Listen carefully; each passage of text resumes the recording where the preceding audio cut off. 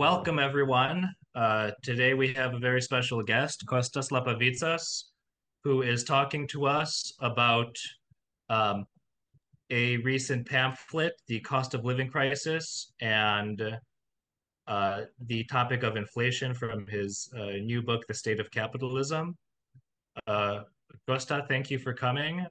Could you, just to start, summarize for us your thoughts about the recent uh, issue of inflation and the books that you wrote. Yeah, I will. Thank you very much for the invitation. First of all, it's a pleasure to be here. Um, Talk to socialists and activists in the United States and find common language and common aims. It's very, very important. Um, I will discuss inflation. You've seen the short pamphlet that I produced with a couple of colleagues of mine here in Britain. But I will also put it in the context of the bigger book that we've produced, The State of Capitalism, because obviously the two works are closely connected. I can start with inflation, summarize it, rather, my position on inflation or our position on inflation, and then I'll tell you about the book itself, which gives you the broader context. Our take on inflation is straightforward. The real problem, what has caused the cost of living crisis, is basically the problems of what we might call the supply side, the problems of production. It's not really demand that's the issue here. It's not really quantities of money that is the issue here. The real problem is the supply side, the sustained difficulty of the production side, or the inability of capital to accumulate successfully and dynamically in the ways that it has done in the past. That's where the problem starts. And that's what inflation conveys. Related to that is the extraordinary power of the modern state. Contemporary capitalism, despite all the talk about markets versus state and all this, depends on the state, depends crucially on the state. And the modern state is fundamental, very powerful in one key way. It creates money. It creates fiat money. It creates vast amounts of money. That's where its power comes from. I'll have opportunity to discuss that as we move along. And that is also connected to inflation, not through what is called the quantity theory of money. In other words, there's too much money chasing too few goods. No, not in that way. But the money that the state creates allows the state to intervene in the economy, allows the state to create demand, allows the state to push aggregate demand in certain ways. When supply doesn't respond because profitability is not high, because capitalism malfunctions, then you end up with inflation. And what happens there is that some parts of society make profits and some parts of society make losses. And the parts that make the profits, you don't need me to tell you, are basically the capitalist part. The part that make losses are the workers. The inflation that we've been through and will continue to go through reflects these bigger movements that I mentioned, your economic movements. But the bottom line is it stands for an income transfer. Basically, money comes out of the pockets of working people. Their real wages decline. Their ability to buy the things that they need for themselves and their families declines. Their purchasing power declines as a result. And that loss becomes company profit. It's not an accident that company profits increased substantially in the early parts of this decade, because, of course, that's what was happening. It's an income transfer. I say that, and it's very important because usually when we think of capitalist economies, the ideology and the standard economics is that capitalists make profits because they're risk takers, because they invest, because they create the future. That's the standard ideological tap on this. And because they do so, they get remunerated and they make profits. Yes, very nice theory, except that in the last few years, that's not at all what has happened. It's not because of growth of investment and dynamic risk taking that profits have increased. It's because of income transfer, straight out of people's wages through inflation into company profits.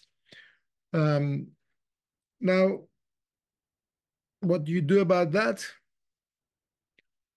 Not what governments have done, which is to increase interest rates, squeeze people very hard, impose even bigger losses on working people, hoping to reduce demand and then to contain price increases.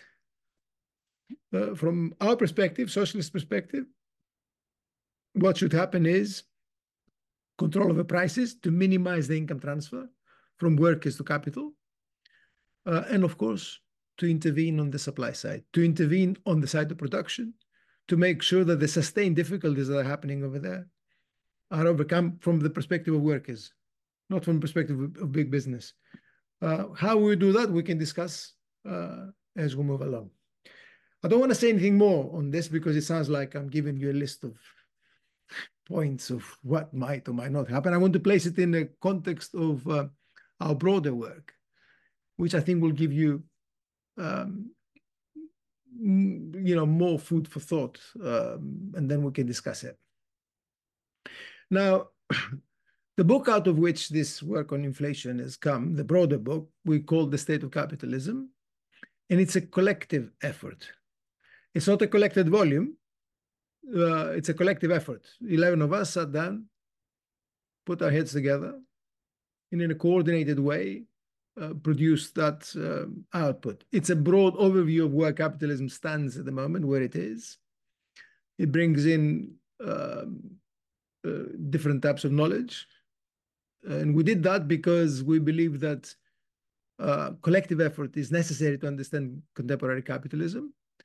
And second, no one really today commands independently sufficient knowledge to be able to write on these things by themselves. The world has become far too complex for that. So that's what we did, and we spent quite a bit of time on it. The spur for it was, of course, the shock of the pandemic. The world was shocked, and so were we in 2020.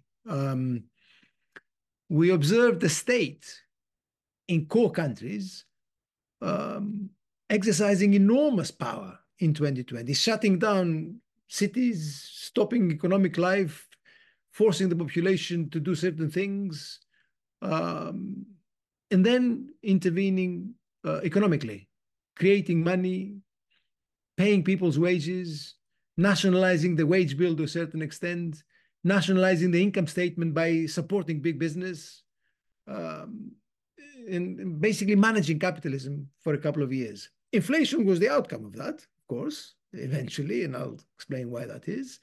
But we observed the state do these things, and we were taken aback. We thought we had to explain that. We placed that in a broader context, however. We said that what the state did in 2020 looked very much like what it did in 2008, 2009. And so what we decided to do was to characterize the period from 2008, from the great crisis of 2008 to today, those 15 years.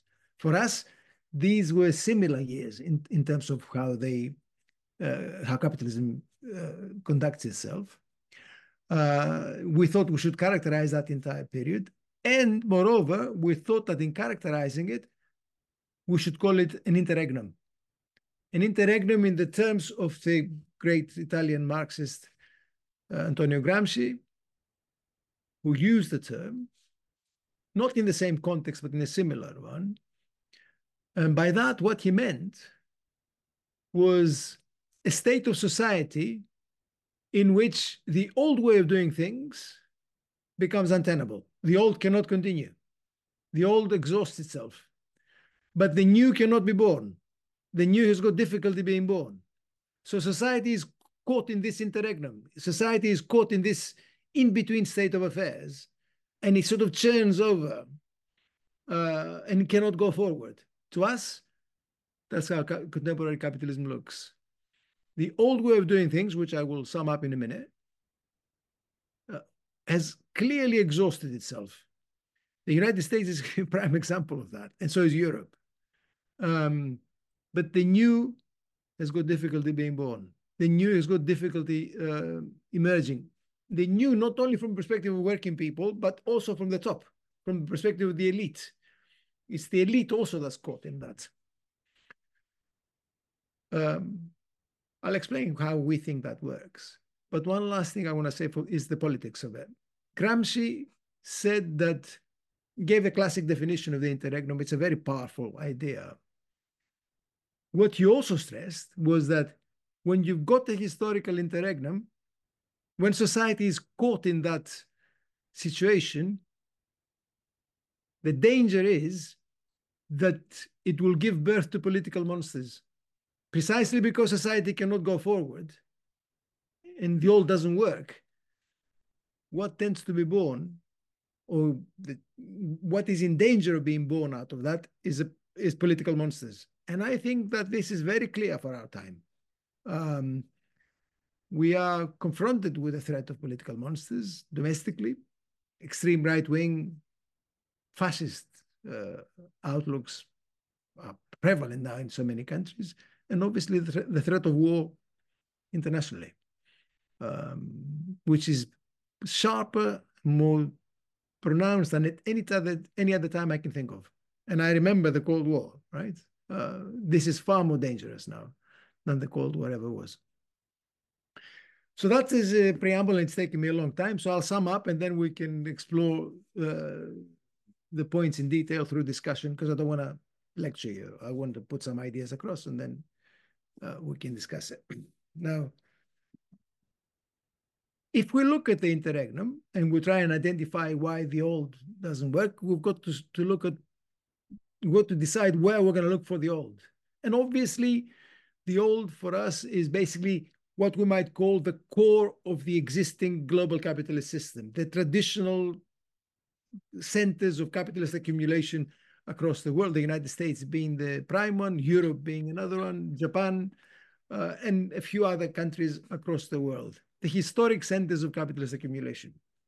In what way doesn't the core work? Two fundamental ways. The first is that on the side of production, the supply side that I've already mentioned, we've got the sustained difficulty of accumulation to generate rapid growth and to generate high profits. It's remarkable. The decade of the 2010s was the worst in 40 years. This decade is already shaping up to be even worse than that. Capitalism needs growth, you see. If it doesn't grow, then it stagnates and rots. There is very little growth at the core. That goes together with weak investment. Private investment has been weak in a sustained way for many years across the core. Not in the same way across all countries, but weak. Going together with that is weak productivity growth. Capitalism needs productivity growth. That's how it works. It invests, capitalists invest, they improve the productivity of labor, and they make profits. If there is very little investment, weak investment, and there is weak productivity growth, and obviously profitability suffers. So profitability from that basic mechanism of capitalism has been weak. The way in which capitalists have been generating profits is through straightforward squeezing of workers. If you can't generate profits by raising productivity and through investment, then you raise profits by squeezing workers' incomes. And that's what we've seen time and time again the last few years. But as you can appreciate, that is not the systematic way of growing and accumulating ahead. Capital and capitalism must create productivity growth, investment, and so on. And that's what's been missing on the side of accumulation and production. sustained weakness in that respect, which has gone together with globalization of production. What has been absent domestically has been present globally. Capital that doesn't dynamically produce domestically does dynamically expand globally. And the globalization of productive capital that we've observed the last 4 decades is without precedent. Capital is international from the beginning, right? The capital is born international. But you've got to appreciate it's one thing to have international trade, another thing to have international finance, quite another to have international production. International production is a very complex thing for capital to achieve. And the internationalization of production is a very difficult thing to do. In other words, to produce across borders, beyond borders. We've had an enormous expansion of that the last few decades. And the interesting thing is, we've had it in new ways in the history of capitalism. And by that, I mean, what we've seen is globalization of production without property rights. That's never been seen before in the history of capitalism. We are used to seeing big business sending productive capacity abroad, which it directly owns and directly controls, subsidiaries of big business across borders. That still exists. But what has grown dramatically the last 3 decades is producing across borders without necessarily owning the capacity abroad, by creating global value chains or global production chains and allowing capitalists across borders to join in this productive network without outright owning their own capacity. They're independent, except that they are not really independent. They belong to the chain, and you call the shots as the main enterprise from the core. So that's what has been happening on the production side, and I'm happy to discuss it further as we move along at the core. The second aspect of the core that is crucial here is, of course, financialization. The weakness of accumulation domestically has gone with the growth of finance, tremendous growth of finance, the rise of profit-making through financial means, the financial practices prevalent among enterprises, productive enterprises, presumably. This kind of development is, again, without precedent in the history of capitalism. And during the interregnum, what we have seen is a change of it. In what way? Until the great crisis of 2007, 2009, which hit the United States very, very hard, as I'm sure you remember, the main agent of financialization were banks. After that, the main agent of financialization became investment funds, hedge funds, non-bank financial institutions, basically portfolio speculators, people who buy bonds and shares and make money out of stock market transactions, not banks primarily. Banks are still there, of course, but the main players have become these so-called shadow banks. That shift in financialization has meant 2 things. First, the dynamism of financialization is less compared to what it was before. Second, the concentration of property rights is without precedent. At the moment, between 1/4 and 1/3 of all the equity in the United States, everything of the productive sector is in the hands of 3 funds. It's without precedent. That is the second part of the transformation of the core. So, globalization and weak production, financialization, and the shift towards investment funds and so on. The combination is deadly, makes for weak growth, weak investment, supply side weakness, and increased exploitation of workers, a squeeze on workers non-stop in order to make profits that way. I can say more about that, but I will leave it at this point, so because I want to touch on the on the second part of what we did in our book. And then we can open it up for discussion. That much then about the core, the United States being the main element of it, Europe being also troubled, Japan, and so on. What is striking about the interregnum, however, is that if the state of the core is in this way, then there's a lot that can be said about the periphery. And one thing we can say is that the interregnum has shown us that core and periphery have re-emerged in a fresh way. Now, core and periphery is a very old distinction that Marxists have drawn about the world economy, and obviously associated with imperialism. The core has always been the imperialist center, the commanding heights of the global economy. The periphery have always been, in a sense, the exploited and oppressed and basically downtrodden parts of the globe by the capitalist core. That has been a historic distinction that Marxists and others have drawn, and it's very, very important. The interregnum has shown us that such a distinction continues to exist, except that the periphery now is all capitalistic. In the past, we would think of core and periphery as capitalist core, periphery that was not fully capitalistic, not developed enough. There is no distinction like that now. The periphery is thoroughly capitalistic. The distinction that has emerged between core and periphery now is entirely capitalistic throughout the globe. It is this that has redefined what hegemony means. What is imperialism today? What is the hegemon? Now, we can talk about that for a long time, and we can perhaps best discuss it after my initial presentation. I will make 2 points to you here.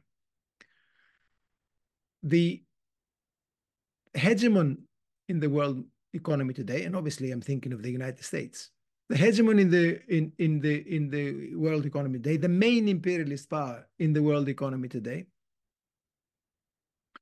achieves that position for a number of reasons that come from the economic predominance, the most fundamental among which now are two. The first is the ability of the hegemonic power to set the terms of interaction among globalized capital and globalized finance.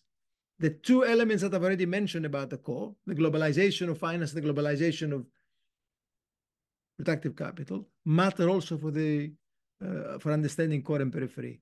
The core country, the hegemonic core country, is the country that sets the terms through which globalized finance and globalized private production, internationalized production operate. It's the country that sets the terms of investment, the legal terms of the trade transactions, the weights and measures, and so on. The second thing that sets the hegemon aside is the ability to dictate what the world money would be. The money that these internationally functioning units of capital will use in their activities. That is what defines the hegemonic power, and that's what has set the United States aside from other powers the last few decades. For us, that's what determines the power of US imperialism the last few decades. That's the first point, and I'm happy to discuss it subsequently. The second point that comes to this is, of course, that US hegemony is under pressure now. It's challenged. What's crucial here is that all the challenges come from the periphery. There is not a single challenger to US imperial power that comes from the established core. The United States dominates the old core, and it has subdued all other core powers. I say this, I just want you to understand the significance of it. Historically, Marxists have thought of imperialist contests as contests among powers that come from the core. One imperialist fights another. That has been our experience for a century and a half. That model doesn't work in the same way. The challenges to US hegemony right now all come from the periphery. Because the periphery, the way I outlined it to you before, is also itself stratified. It's all capitalistic. It's all become more stratified. And certain independent centers of capitalist accumulation have emerged across it. They're not all similar or equal to the United States. China is in important ways. Russia is also a serious challenger. Um, um, India is, Brazil is. They basically the BRICS plus a few add-ons are the challengers. What they want to achieve, however, is not some kind of non-capitalistic world. And I say this so that we're clear about it. They want a say in how the terms of transacting are determined, and they want a say in world money. That's basically what they're striving for. It's economic competition. It's competition that aims at dominating the world market in that way. And it is probably the most dangerous moment in the world economy since 1914. It's hegemonic contest driven by economic interest. We haven't seen this since the First World War. In this context, in this contest, the United States hasn't got any longer productive predominance. The manufacturing capacity of China is bigger than the manufacturing capacity of all the next 5 or 6 countries put together, including the United States. The United States hasn't got trade predominance. It has lost that to China, just if you add imports and exports, but it definitely has predominance in finance, and it has predominance in using the dollar as world money.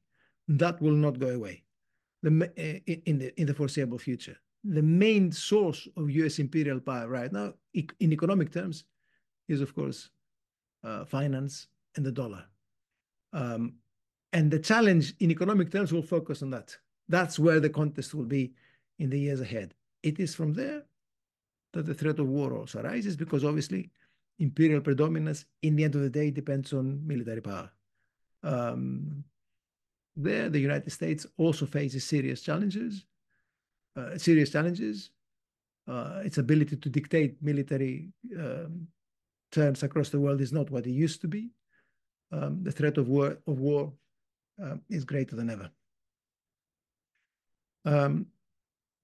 There's a lot more to say about these things, and I've just touched upon them. I want to finish not on that, though. I want to finish on what the left can and should do.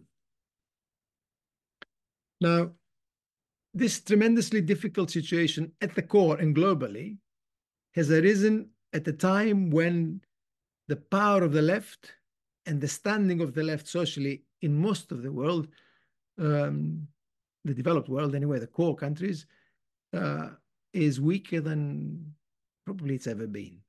I don't say this because I wish to, frustrate people or dishearten people. I just say that as a recognition of what we see. You can think, for instance, of the 1930s as another interregnum, when the world as had existed before the First World War had come to an end, but the new world could not be born, and it was born after the Second World War. The 30s could be thought of as an interregnum. The interregnum at that time did give birth to monsters and a world war, but there was a left, you see. There was a very powerful left at that time, and that matters. Today, the left is much weaker. There are two reasons for that, if you ask me. The first reason is that the left has become cut off from working people, from the poor, and from the oppressed. It has become cut off in a real sense, not in an ideological or intellectual sense. It has become cut off from those historic links they used to have, because the people who staff the left come from different classes, speak different language, have different habits, Often, the people who call themselves the left look down upon working people. They don't belong in the same universe. That is very problematic because the left has historically been the voice of the oppressed, the voice of the poor, the voice of the downtrodden. To do that, you've got to be one of them. And I don't think that this holds for much of the left across the world. So that's one major source of weakness. The second reason why the left is weak is, of course, its own ideological confusion. Much of what passes for left-wing ideology today is basically identity politics and a kind of normative approach to what we do about the world. It's not nice to have austerity. It's not nice to squeeze people's wages. It's not nice to look after the poor. Yeah, I know it's not nice, or it might not, or it might or might not be nice, but that's not how the left has operated historically. The left doesn't operate on a normative basis only. The left operates on a material and rational basis of what needs doing, and seeks to change the class balance and the organization of production. The left today has forgotten that. So if the left is to intervene in the great challenges of the interregnum, if we are to avoid the emergence of monsters ahead, we need to reconnect with our own history. We need to become again integral parts of the poor, the downtrodden, and the workers. And we need to rediscover the radicalism, the historic radicalism of the left, which didn't just put normative arguments across, but argued for the overthrow of social relations that make capitalism. Dare to think of a non-capitalist world. I suggest that that's what we need to do. I know it's very difficult. I've spoken enough. And I want to hear what you think from your perspective, from your experiences, from where you are in this common struggle that we're all engaged in. Thank you for listening to me. Thank you. Well, okay, we'll open it up to questions now. If anybody wants to ask a question, you can raise your hand or go on Stack. I'll start with one question of my own.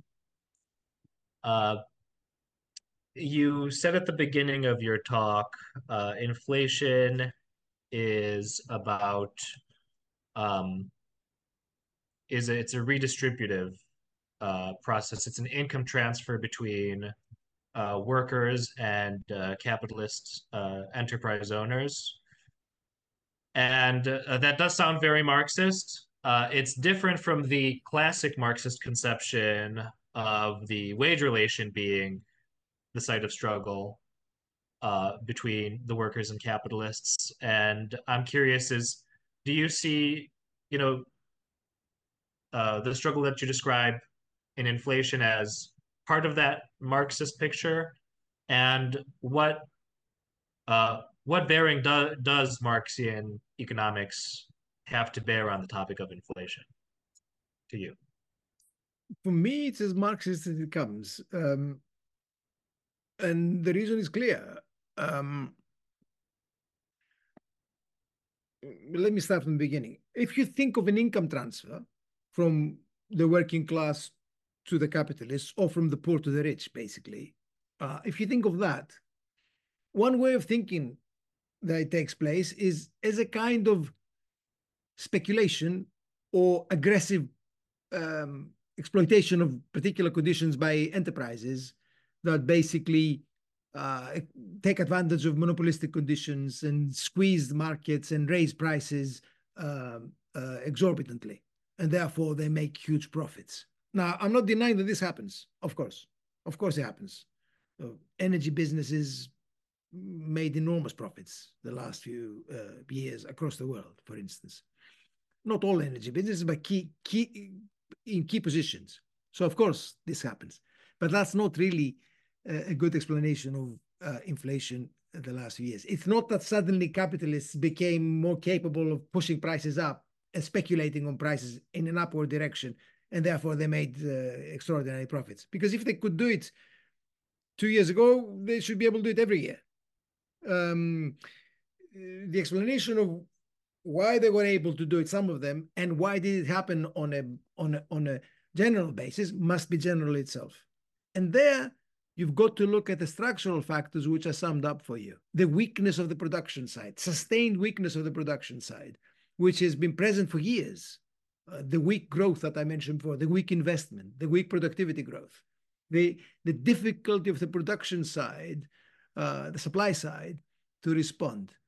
And then cast your mind back to the pandemic. The pandemic happens, production is even more disrupted because global value chains are disrupted. The state shuts down entire sectors of the economy and entire cities. So it disrupts production even more. And then it comes back and boosts demand by giving people money, by supporting businesses, by creating money, vast amounts of money through the central bank, and therefore boosting demand. Well, if you boost demand and the supply side is not doing well, prices will tend to rise up. You create an upward lift in prices. That's the context in which speculation by enterprises took place. Now, why is that sustained and why is that an income transfer? Because workers' wages don't rise at the same rate. And they don't rise at the same rate because workers haven't got sufficient power to demand across the board that their wages increase in line with prices. They didn't cause the increase in prices. The increase in prices came out of boosted demand when supply could not respond. Logic says wages should be rising at the same pace so that everybody's living standard could be maintained. It's not their fault that this is happening, but that's not taking place. And it's not taking place because in the struggle between capital and labor is weak at this point. So capital can squeeze it. Capital can squeeze it by raising prices, allowing prices to run ahead, not paying workers similar equal wage increases, and pocketing the difference. That is where the income transfer comes from. If real wages do not rise at the same pace, then there's an income loss. And someone puts it in their own pocket or in their own bank account. That's the businesses that do it. That's the basic mechanism. And that's very Marxist as far as I'm concerned. There's nothing. I mean, other traditions in economics, heterodox traditions in economics say similar things, but it's also a very Marxist way of looking at it.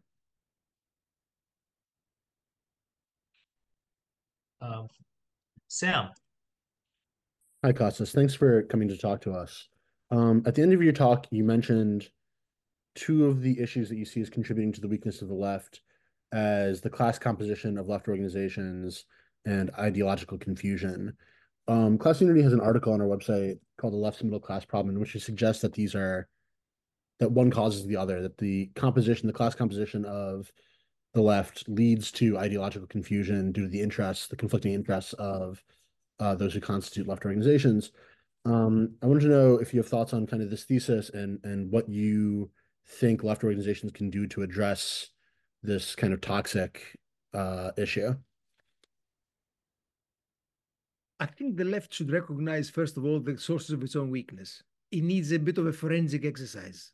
That's the first thing that the left should do. Should engage in a serious discussion as to why the left is weak. I mean, we can always do that, right? And we can always examine our own entrails, and that's not a very good idea. No, I'm not suggesting that we do that. We've got positive things to do. However, there is no question that the left is weak relative to what it needs to do, relative to the challenges in front of it. So what is needed is a forensic exercise. And I suggest that it should happen along the lines that I suggested.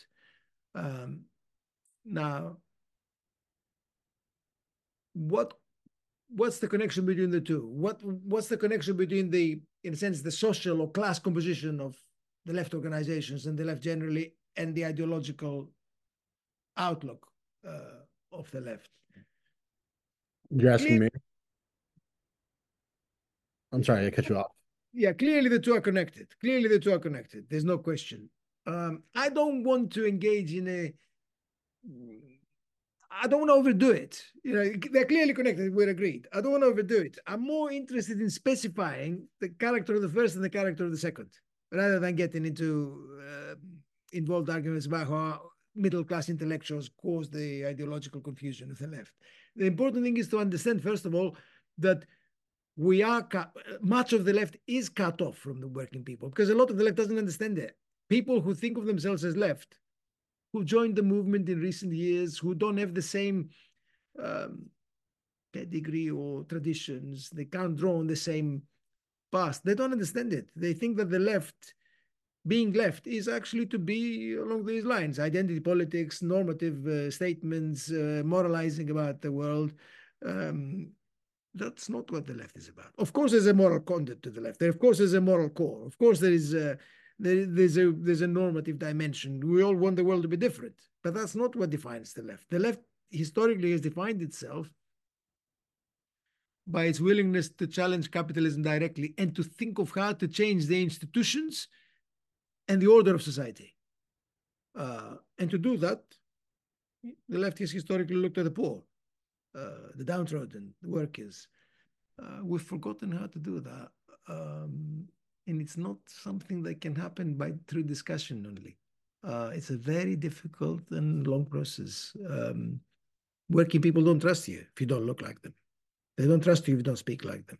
They don't trust you if you're not there to take part in their lives and in their struggles and in their everyday experience. You see, there was a time, certainly in Europe, I know less about the United States, and the United States has always been a bit different. There was a time when you could be of the left, or you were of the left, and working people would respect you, even if they were not left-wing themselves. They would respect you because they recognized you as one of them. You see? That's a very, very important thing. It's very important, even if they don't agree with you, even if they think that your socialist ideas are a little bit far-fetched, right? They still recognize, he or she is one of us, right? It is this that we've lost, and that cannot be gained or regained easily. That takes struggle, takes patience, takes time, and it takes ideas.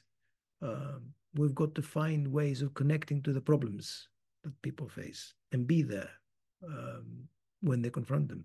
I know I'm telling you things that you know, or things that are not easy to do, but there's no shortcut. I don't know if I'm answering you, but that's what I would say. No, I appreciate your response. Thank you. Eric, and then Zach and Robert. Hi, Costas. Thank you for speaking with us today. One of the topics that we've been interested in recently is just the prevalence in contemporary capitalism of asset manager funds like BlackRock, Blackstone, and the attending prevalence of rent seeking as economic function. So I guess I have two questions related to this. First, what is the role of rent when it comes to inflation compared to, say, price squeezing? And then the second question with regards to the Gramsci quote, are we justified in seeing, given the prevalence of asset manager capitalism, a transition to something like neo-feudalism as a form of social relationship, or is that irresponsible hyperbole? Thank you. Good questions. I did say myself that we've got a shift in financialization, which is how I like to describe that, away from banks, or rather through a relative diminution of banks, compared to investment funds and other shadow banking institutions.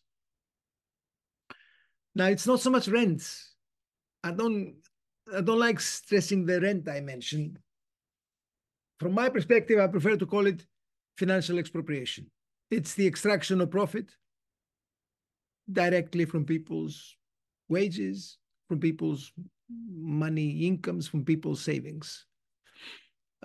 Zero-sum games. You take financial profit by taking advantage of someone's money savings over the years, or by squeezing someone's wages as interest or underpayments to finance. This has become very, very important. It's a crucial aspect of financialization of the last 40 years. Banks have made big profits out of it. And fund managers are also making big profits out of it. It's a huge part of it, the profit-making activities of capitalists the last few years. Basically transacting and profiting through capital gains, taking money out of people's income, as I said before, or people's money possessions, not capital, but money possessions. As you can immediately appreciate, that is not a process that can sustain itself for very long. That's not the same thing as generating profit out of investments and new production and exploiting people through work. This is a process of making profit out of taking someone's income, basically. Financial expropriation. Now, investment funds are the main players today, bigger than banks in many important ways. That is a very interesting development, as I mentioned, and it also tells you something about the shift in property rights.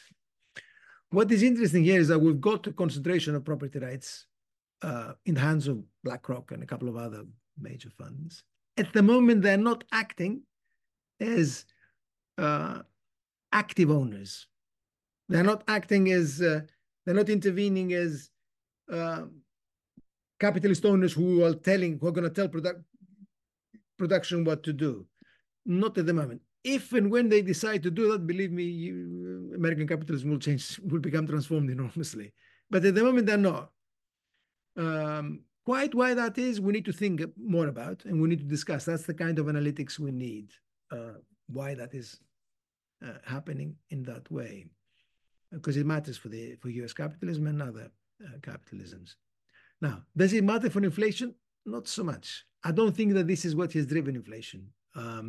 It's not that kind of financial expropriation or rent extraction, as you called it, that explains inflation in the last few years. Here is just straight income transfer into company profits, functioning capitalist, productive capitalist profits through the price mechanism. So I don't think it's very, very important, but generally, but not for explaining inflation, I don't think. So that's the first thing I would say. The second question you asked me had to do with... Well, yeah, just in light of the prevalence of financial capitalism, is there a tendency towards neo-feudalism? Oh, yeah, neo-feudalism. I immediately forgot about it because I don't think there is. I know there are people who argue for techno-feudalism or neo-feudalism. These are not ideas that I find very persuasive. They are very... the terms that sound interesting and they promise more than they deliver. I don't see... what I see is super capitalism, not neo-feudalism. Capitalism is taken many forms over its existence. The form that it takes today is global. Internationalized production, which is incredible. Globalized production across borders without property rights necessarily. And financialization along the investment fund path. That doesn't look like feudalism to me. It looks like concentration of economic power in the hands of a few capitalists, and therefore concentration of social power and concentration of political power. Capitalists have always done that. There's nothing democratic about capitalism. There's nothing equitable. These are myths of the textbooks. Historically, big capitalists have always been autocratic, have always been oligarchic, have always been controlling, but it's capitalistic, it's not feudal. What allows them to extract these profits is property rights, and ability to intervene in markets. It's not feudal, legal, or social rights. It's economic rights. So it is capitalism. Very much so, as far as I'm concerned. Zachary? Yeah, thank you so much for speaking to us. I really found it very insightful what you're saying. My question has to do a little bit with kind of like the international trade. And in recent years, honestly, like since Donald Trump, the slight, and I don't want to overemphasize how it shifted, but like there's been a slight moving away from globalization. And you kind of do see that like in the years since we've been moving away from globalization, there's also been a slight, and I don't want to overstate it, but a very slight increase in union militancy and union action and kind of the aggressiveness of labor. Should we not be pining for cutting off more of these relations with other countries? Like we talk about creating a working class. The left is disconnected from a working class, but one of the real reasons of it is that as the center of the global capitalist imperial like world order in the United States, so many leftists basically work in jobs that are disconnected from production. So would not crashing the US economy by putting up insane tariffs as the Republicans want lead to a stronger workers movement as, you know, workers demand like as workers become are basically forced into productive roles, and we cannot just leech off of the low wages of countries like Bangladesh and China and India? Okay, there's a lot. There's a lot, and all of it is absolutely topical. I will answer it in two ways. First, in terms of the movement that you've outlined of what we might call reshoring, right? Or bringing back some productive capacity into the United States. And actually, to a certain extent, publicly supporting investment. Because the Biden administration, whether we like it or not, has actually given a lot of money to private business for investment purposes, much more than Europe. Europe is a laggard. I don't think it's a reversal of the trend that I mentioned before. It's a reflection of that the old cannot continue in the same way as before. Globalization is here with us. It's not being negated. What's happening is it's lost its dynamism compared to before. And the United States is responding to the challenges to its own imperial position. And it's showing some imperial nows in contrast to Europe, which hasn't got any that I can detect. So I think it's basically a rebalancing of positions and a redrawing of relative borders within the core by the United States as a hegemon. And you've got to admire, to a certain extent, you know what I mean, in inverted commas, the US ruling class in this respect, because he has understood that he needs to do something about production because it's falling behind, clearly, relative to China and elsewhere. But the question you're asking me is broader. It's not to do with what the options are for the ruling elite. It is to do with working people, the poor and so on in the United States, who are not getting much benefit out of this. My own position is, in some ways, echoes what you just said. My own position is that, yes, the left should be arguing for deglobalization. No question. The left should be arguing for deglobalization. Globalization is not synonymous to internationalism in the left way. The left has become very confused on that. You see, there is internationalism of big business and capital, and there's internationalism of workers and the left. They're not the same thing. And the ideological confusion of the left that I mentioned earlier is also reflected in this regard. Much of the left, especially the middle class dimensions of it, have swallowed hook, line, and sinker the big business variant of internationalism. That's not workers' internationalism. Workers and the left are not in favor of capital shifting across borders, workers moving in without rights, without trade union rights, without access to housing, without access to education. That is big business internationalism. So deglobalization is what the left should be arguing for. Not in the sense of shutting people out, but in the sense of producing where you are for the needs of your own community and stop chasing after profit across the far reaches of the globe. So in that regard, yes. And reshoring production and relocalizing production, these are all solid arguments that the left should be putting across. And that would also mean that, yeah, the working class would be strengthened and there will be productive capacity where you are. It's not an easy argument to have because you can easily shift into the realm of the far right or the alt-right. It's not an easy argument. I recognize that, of course. But since when were socialist arguments easy?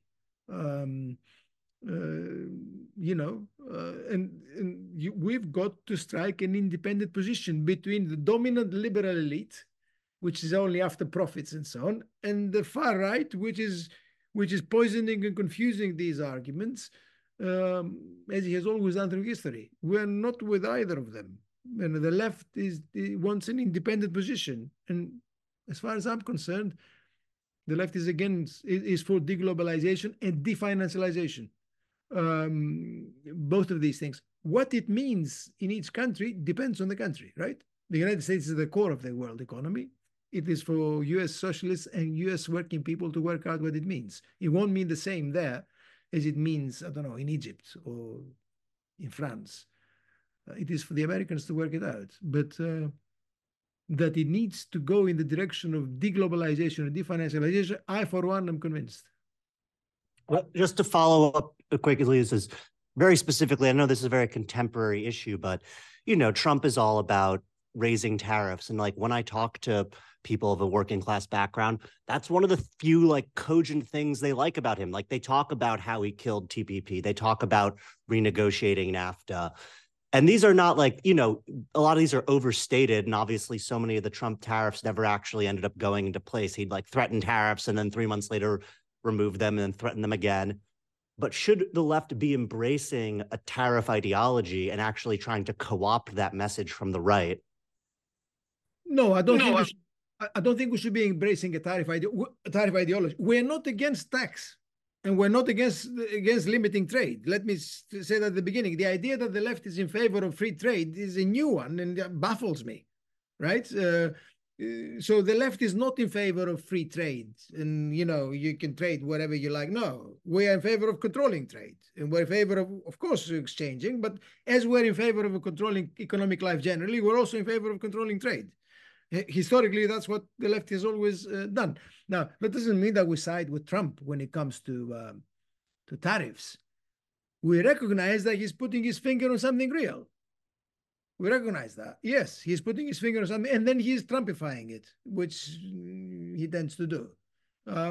So we need an independent position in this for the Americans to work it out, what it means in practice to bring back production and ensure that production takes place locally and where people live and they need the jobs. And if that means directing and managing trade, then so be it. We direct and manage trades.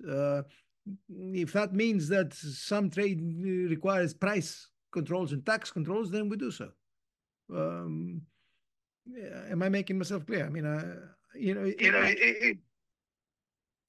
Yeah, no, thank you so much. I don't want to take time from anyone else. Thank you so much for answering that. Thank you. Robert. Yeah, thanks, Costas. Just two quick questions, a brief theoretical question and then a brief practical question. The theoretical question is why it would be that certain changes to the forms of finance and production that you cite would lead to changes or amount to changes in the functions of finance and production that you cited. For example, the move from dominance by Wells Fargo or JP Morgan Chase to dominance by BlackRock and other private equity funds is a change in the form of finance, but it doesn't seem to me that there would necessarily be, and in fact, I don't even see any change in the function in the sense that, JP Morgan Chase and Wells Fargo were never more dynamic when it came to production than is BlackRock or any other PE fund today. Similarly, when it comes to global production chains, sure, less reliance on property rights. But if the same party that in the past would have had the property rights now has what we can call network power and has control of the chain by some other means, be it by contract or by initiative or whatever, it would seem to me again that there wouldn't be any change in the functions of global production, simply because there's been a change in the form that the power takes, right, from property rights to network power. The practical question has to do with this vexed and time-tested question of how the left can indeed engage with labor and with the working class, at least those who are at the so-called vanguard, right? So this, of course, is a very old problem. I mean, the Narodniki, who sort of preceded the Bolsheviks in Russia in the 1880s, went out to live among the peasants in order to sort of get to know the people they were working on behalf of. And the peasants found them, well-meaning, but also found them to be quite foolish and comical, right? And this is one reason I think that ultimately somebody like Lenin had to say, well, we might as well just own the fact that there has to be a vanguard. On the other hand, you do have counterexamples. For example, in the wobbly movement, right, the IWW, a guy like Big Bill Haywood was not exactly an intellectual, but he was at least, thoughtful enough and bright enough and well-read enough that he could be simultaneously of the people on the one hand and yet a leader among the people on the other. What do we have to do to replicate something more like that? And if we can't do that, are we stuck with basically just owning the fact that there has to be a vanguard and we're sort of part of it? Have you got any easy questions? Maybe I'll just have to read more. But right. Let me start with the first one, and then I'll come to the second one, which sounds more manageable, but it's actually more difficult. The first one, you're right that it is to a large extent a change in form, but the change in form also matters. It very often goes with change in conduct. Let me not call it content, but conduct, right, underneath, and that is important. You see, an investment fund is a portfolio manager. Doesn't create money. Doesn't lend directly. It buys assets. It buys paper, and it manages the portfolio. And then it might buy derivatives, and it might go into the repo market to protect itself against the risk, to give itself the liquidity to buy the assets, and go into the derivatives market to lock in the value of the portfolio, and act as a portfolio player and draw the profits through asset price movements. A bank does that, but it does more than that. A bank lends money directly to those who invest it. A bank creates money. It is a financial institution, for sure, but it does more things than a fund does. The shift matters. It matters for how money is created. It matters for how productive activity goes on and for how capitalists obtain credit. I don't want to get too technical. I don't want to go deep into this stuff, but a crucial thing in the operations of finance connected to this point that you raised has to do with how the central bank works as well. And we know that the contemporary central bank is a giant. It's bigger than ever. That is the most prominent characteristic of the interregnum. It's a public bank. Don't let anyone tell you otherwise. It's a public bank. It pretends that it's not, but it is. It's an arm of the state. It sits in the middle of the financial system, and it dictates terms by creating fiat money, huge amounts of fiat money.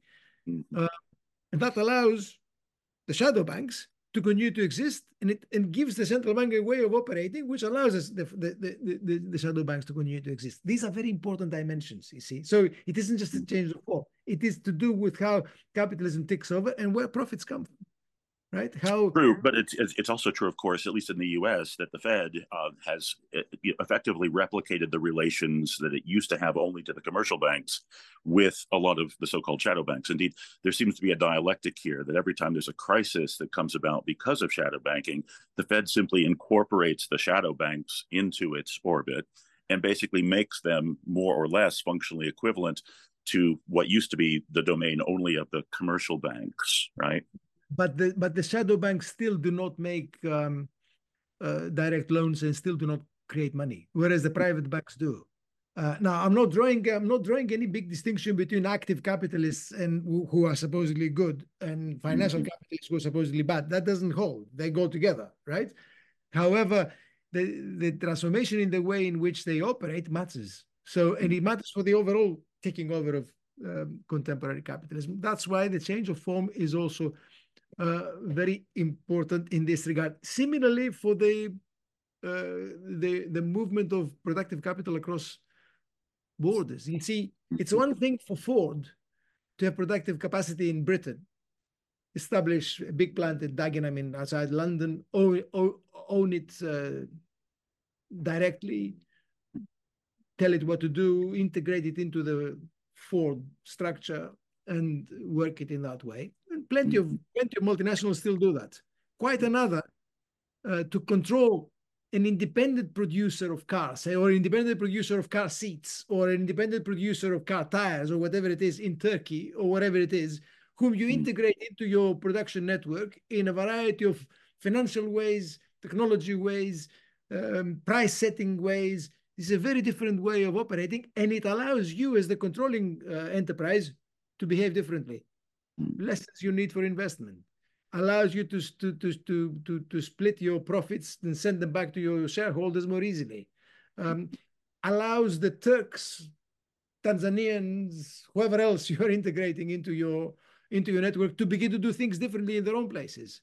You see, these are very different capitalism that emerges. So it's very, very important to take that into account to understand the overall performance, and that's what I was hinting at. Now, on the difficult question, then, I wish I knew the answer, or I wish there was an easy answer. Certainly, I'm not advocating things that the sectarian parts of the left, or parts of the left historically have done, which is we've got to become like workers, we've got to go into the factories, and I'm not saying that. This has been tried. This is nonsense, right? We are what we are. We've got jobs. We lead our lives the way we lead them, and we do our best, the best we can individually where we are. To become like workers, it doesn't mean that you've got to become a worker yourself. It means that you've got to persuade and recruit among workers, right? Or the poor, or whoever. You've got to be there for that. You can't live you can't live a life of exclusion and be up there and expect to share the experience. You can't. But you don't have to become like the poor and like the downtrodden and live in the same conditions exactly. But you've got to be near. You've got to be near them. You've got to be seen to be there. You've got to be seen to be taking part in their activities. They will mistrust you to begin with, for sure. Why would they? If you've got more money than people do, if you come from if you've got different life experiences, if you've got 2 degrees and they've got none, then you're not going to be trusted, I see no other way of doing it. I see it in Greece, which is where I interact in politics. I see it in Britain. I see it in other parts of Europe. I see no reason to assume they will be different in the United States. I mean, I lived in the United States in 22 for 6 months in New York, and I saw it firsthand. I mean, you've got to be near the poor. Then you've got to wait. You've got to be there for some time before they trust you, if they ever will. I've got no other answer to give you. Unfortunately, we've let it slip. Unfortunately, we've become cut off. We need to regain it. It won't be easy. Thanks. Mark, are you still there to ask your question? He can't talk. He sent me the questions to ask for him. Go ahead. 2 questions for our member Mark. The first is, you spoke of the importance of looking and talking like working class people. How is this not a form of identity politics? And the second question is, what makes somebody working class? I'm asking because here in the US, many college-educated white-collar workers make less than blue-collar workers. The second point, in some ways, is easier to answer. I mean, when it comes to class, one of the biggest confusions that I am aware of is what American people think is middle class. I mean, whenever you hear Americans talk about middle class, really, are you middle class? You know, if you consider it fully, you know, it's obviously an ideological outcome. It's obviously, you know, people think that they're middle class when they manifestly are not. And it's easy to operate under that confusion. So the second point, in many ways, you know, I don't want to define the working class in sociological terms. I don't want to describe it. This is it. And if you're outside that, you know, that's not the way to go about it. The working class and the poor are a little bit like a camel, you know. What's a camel? You can't describe it. But if you see it, you know it, right? So it's a little bit like that, right? We all know what it means to be more working class. What I mean not to be working class. Don't ask me to define it. But you do know what it means in practice, especially when you're engaged in actual politics. Identity politics is more difficult to deal with as an idea. I'm not against identity per se. I'm not or stressing the importance of identity or learning from it. I'm not against that. Human beings operate on the basis of identity, and the biggest revolutionary struggles have always been about identity. Always. Religious identity, national identity, these are also identities. I know people don't like to talk about them, those who believe in identity politics, but these are very powerful identities, right? Being working class is not so much an identity, right? Being working class is a social definition, is a social characterization. So I'm not necessarily against discussing identity politics generally, or saying that identity politics is important, or that certain types of identity are crucial for understanding class struggle. Of course. When I say that identity politics has been a problem, you know very well what I mean. I mean, it is the kind of politics that shies away from, in a sense, social structures, and they're important, the key role of agents, social agents, and how they interact, and looks at personal dimensions, what personally defines you. And even there, it's very selective. It's very selective. It talks about identity, but it doesn't look at everything. Some identities are bad, so we'll leave them outside. You know, it's that kind of politics. I think it's a dead end. The United States is, in my judgment, is replete with it. It's astonishing, very, very powerful presence of that kind of politics. You know, racial identity, gender identity, sexual identity is incredibly powerful in the United States. And I don't think it's particularly productive.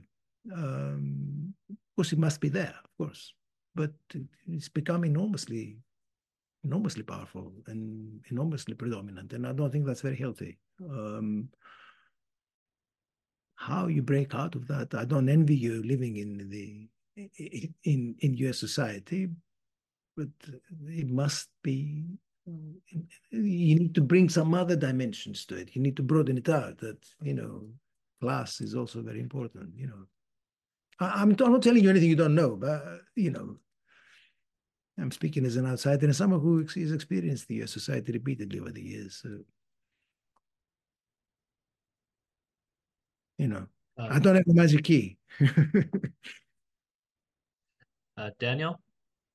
Sure.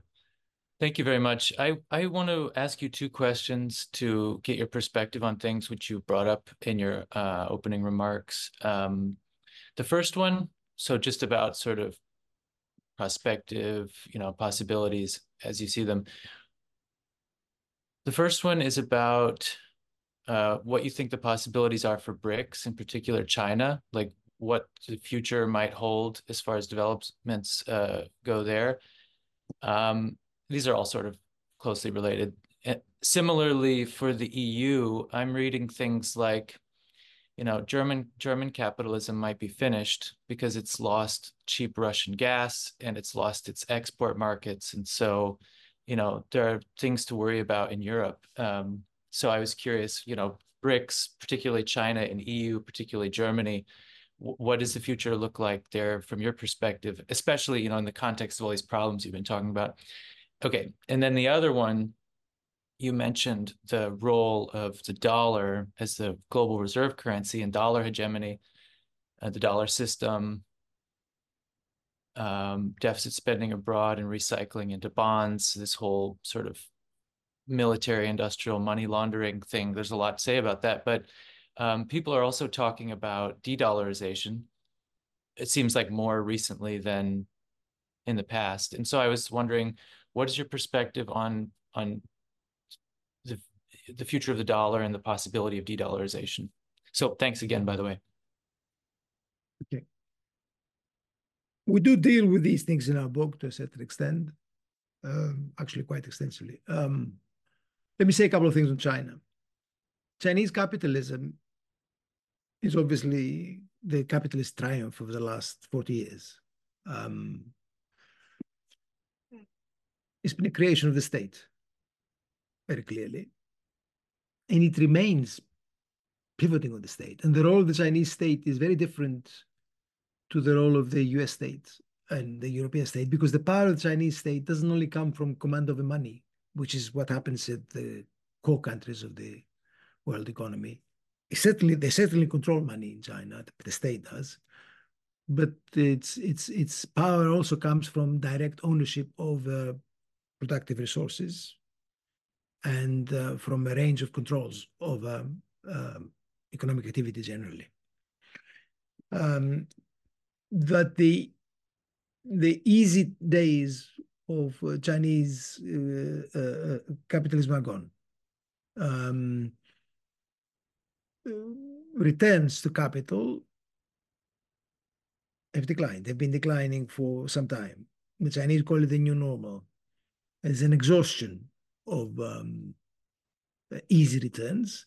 And clearly the business model that they've used, if you think of the country as using a business model, has been exhausted. However, they're caught in it. Investment is still 45% of GDP, which is enormous. The returns to investment are problematic. They can still survive, they can still do well by mobilizing new layers of workers, particularly people from in certain regions of the country where wages are still low relative to the main metropolitan centers. But that has limits too. So China faces great problems in terms of the accumulation of capital domestically, which are manifest. All you've got to do is look at the predictions and the forecasts and the actual outcomes. Can they change it? Not easy. People say they need to change the shift of aggregate demand away from investment towards consumption. Yes, of course they do. You try and do that, because that implies social transformation, profound social transformation. It's not easy. I don't think the Communist Party of China can contemplate that. China also has enormous problems with regard to its financial system, which is not financialized, but it's enormous. And continues to create problems through banks in the shadows, not shadow banks in the same sense that we've got them in the United States, but banks in the shadow. In other words, operating outside the regulation. That also needs to be controlled, because obviously it affects real estate and so on. So these are real problems that Chinese accumulation faces, and they're not going to be resolved quickly. I see no easy way out. Nor do I see the rise of private capitalism in China. There was talk. I mean, the rise of private capitalism as capitalism that can suppress the state. There was talk, particularly from US sources 10, 15 years ago, as capitalism expands, you will see the growth of a domestic private capitalist class, and that will squeeze the state-based capitalist class into a corner, and then they will become like us. No.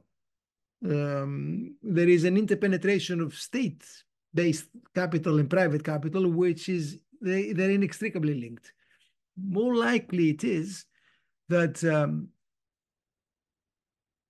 big players in state-operated enterprises will become more independent.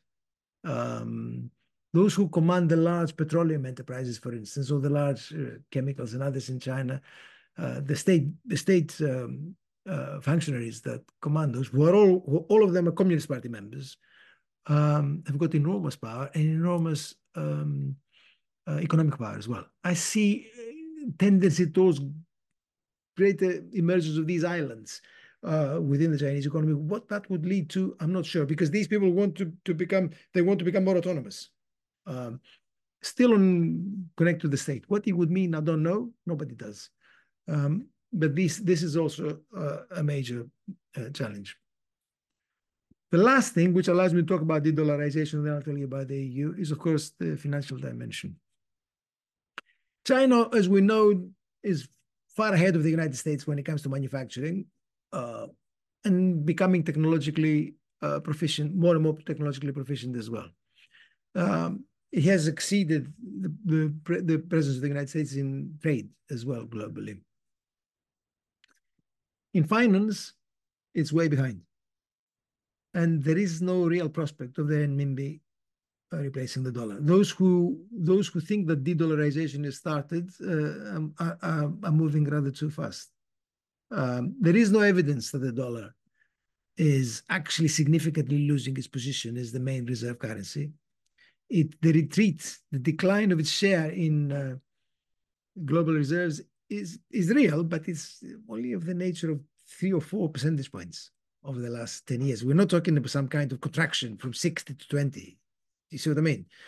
And that retreat of the dollar has not been taken over by China. It's rather a range of other smaller currencies that have increased their share. The yen, the British pound, the Swiss franc, they've increased their share from 3% to 4%, that kind of thing. That has to do with the global finance, which I haven't got time to go into, but to come to China, the renminbi is not really in the game at the moment. And the reasons why the renminbi is not in the game tells you something about the dollar. Why can't China do it if it dominates in manufacturing and it also is very strong in trade?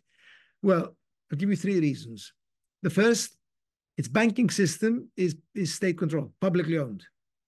That doesn't create good conditions for private owners of capital to shift their money into China and to begin to operate openly in the Chinese financial markets. Second, the capital account is heavily controlled. You can't move money in and out of China freely the way you do it in the United States. Therefore, the market is not deep and liquid in the way in which it is in the United States. And you need one of those if you're going to have the world money, if you're going to be the issue of the world money. And third, and very important factor, Chinese banks and Chinese big businesses are heavily exposed to the dollar. How do you think Chinese big businesses work internationally? With their renminbi? No, they work with the dollar. And Chinese banks also work with the dollar. These Chinese agents are exposed to the dollar enormously. So China has got vast reserves of dollars, for sure, but it also has vast exposure to the dollar. China needs dollar liquidity. And how it will manage that ahead, I don't know. But that's no basis on which to advocate the global use of the renminbi. You're not going to persuade very many Filipino capitalists to keep their money in that. One thing that might change things, one development that might change things is, of course, central bank digital currencies. That's possible if the Chinese begin to create a kind of distributed ledger-based renminbi. Then it's possible that might start acting as some kind of world currency. But we're a long way from that, right? We're a long way from that. So that would be my answer with regard to that. As for the EU is a basket case. It's the weakest part of the global economy. It's a disaster. It's a disaster economically. It's a disaster politically. It's a disaster socially. If these are the heirs of the great European imperialists, then let's all have a laugh. I mean, it's beyond description, really. And as for the Germans, I've never known the like. I mean, Germany succeeded in the way in which he has done for two key reasons. First of all, wage freeze. They froze the wages of German workers for 2 decades, from the middle of the 90s to the middle of the 2010s. Mostly almost 2 decades. Not quite, but almost 2 decades. Second, cheap energy from Russia. Technologically, Germany is not in the game. It's not in the game. In terms of the new cutting-edge industries, it doesn't exist. It doesn't compete. Germany's cars, chemicals, and machine tools. Without cheap energy and without a wage freeze, what are they going to do? And here you see the complete bizarre nature of the European ruling elites. The Germans themselves decided to shoot themselves in both feet. There's no way that the American ruling class would have done that. No way. The Germans did. And that tells you something about the rest of the old imperialists at the core. No challenge to the Americans. No ability to challenge, to stand up to them. Nothing. So Europe is in deep trouble. I see no evidence that it's going to take an active path. I mean, I can say more about it, but we haven't got time. And it's in grave danger of far-right fascist movements emerging from one end of the continent to the other. Europe is the weak link right now.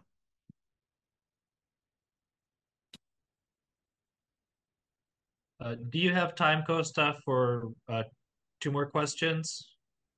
I've got some friends that have come to see me, but I'll take 2 more questions. Okay. Then, well, maybe just 1 more question.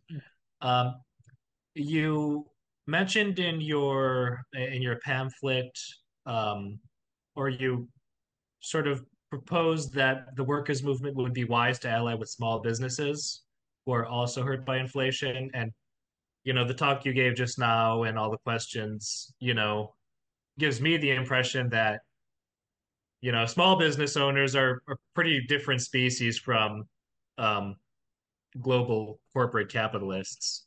And there might be a tendency in the left to avoid working with businesses as seeing them as a a different class and like opposed to the interests of workers. But there are also I think a big part of the left is more than willing to work in coalition with small businesses. But what do you think? I mean, can you elaborate on why you think small businesses happen to have similar interests to the working class in this instance, and why it would be wise to ally with them politically over this issue? I mean, in the case of inflation, it's pretty clear. Small businesses have not had the same capacity as big businesses to raise their output prices and therefore to benefit from inflation. In fact, they have felt some of the pressures that workers have also felt, not being able to raise their own output prices if they were inputs into big business production. Capital is not equally powerful, right? So there is constant tussle between various components of it. So the case of inflation shows you how that can pan out. But it's, of course, broader. I mean, this is really the age of big business.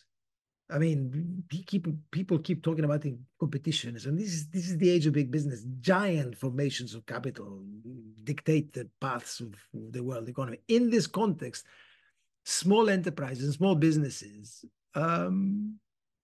suffer a lot of pressures. You can see it in finance. There's a persistent credit gap that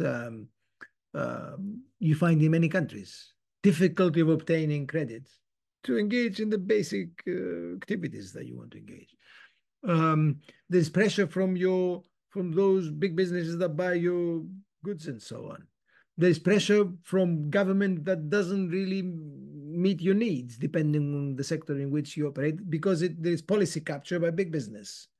So there is no natural alliance between small business and workers. I'm not advocating that for a minute. But what I'm saying is, confronted by the pressures of the interregnum, confronted by the aggressive, exploitative big capital, we need an alliance. We need a social alliance and a social front that will change the terms of reference. If the working class was powerful enough and socialist and left-wing ideology was powerful enough, I would say we would be the leaders and others, but we're not, right? So we need to find messages and ideas that would allow for a broad front to be formed against big business right now, and I mean big finance as well as big trading and production, which is the main problem of the age. And I think there is plenty of scope. The middle class in the United States, or the middle of the income distribution, has taken an enormous knock the last few decades. Everybody talks about small business, but I wouldn't like to be engaging in one in the United States. So we need to be thinking of policies and practical, concrete proposals that will generate broad fronts. I don't see any other way in which we can become relevant again. That's what I would say. We'll end it there. Thank you so much, Costa, for your talk. It's been very informative. I'm sure everyone would agree. Is there any are there any final thoughts you'd like to end on? Can people find you anywhere? I mean, you've got my details. I'd be happy to talk to any and all of you again in the future. I'm glad we've had this opportunity to exchange ideas. I respect greatly what you do. Long may you continue to do that. It's interesting that in the United States, there is more intellectual life than there is in Europe at the moment. It is easier to talk about socialism in the United States than it is in Europe. And I never thought I'd see that in my lifetime, but here it is. So it's very, very important. I know you've got a lot on your plate, and I know you've got big beasts facing you. I wouldn't like to be in your shoes in this regard, but there you are. You live where you live, and you are what you are. So you have to confront your own monsters. But if I can communicate with you, if we can interact, if we can share ideas, I'd be delighted to do so in a comradely and fraternal way. Thank you so Well, much. we would definitely love to have you on back. All right. Thank you, and thank you to everyone. Thanks very much.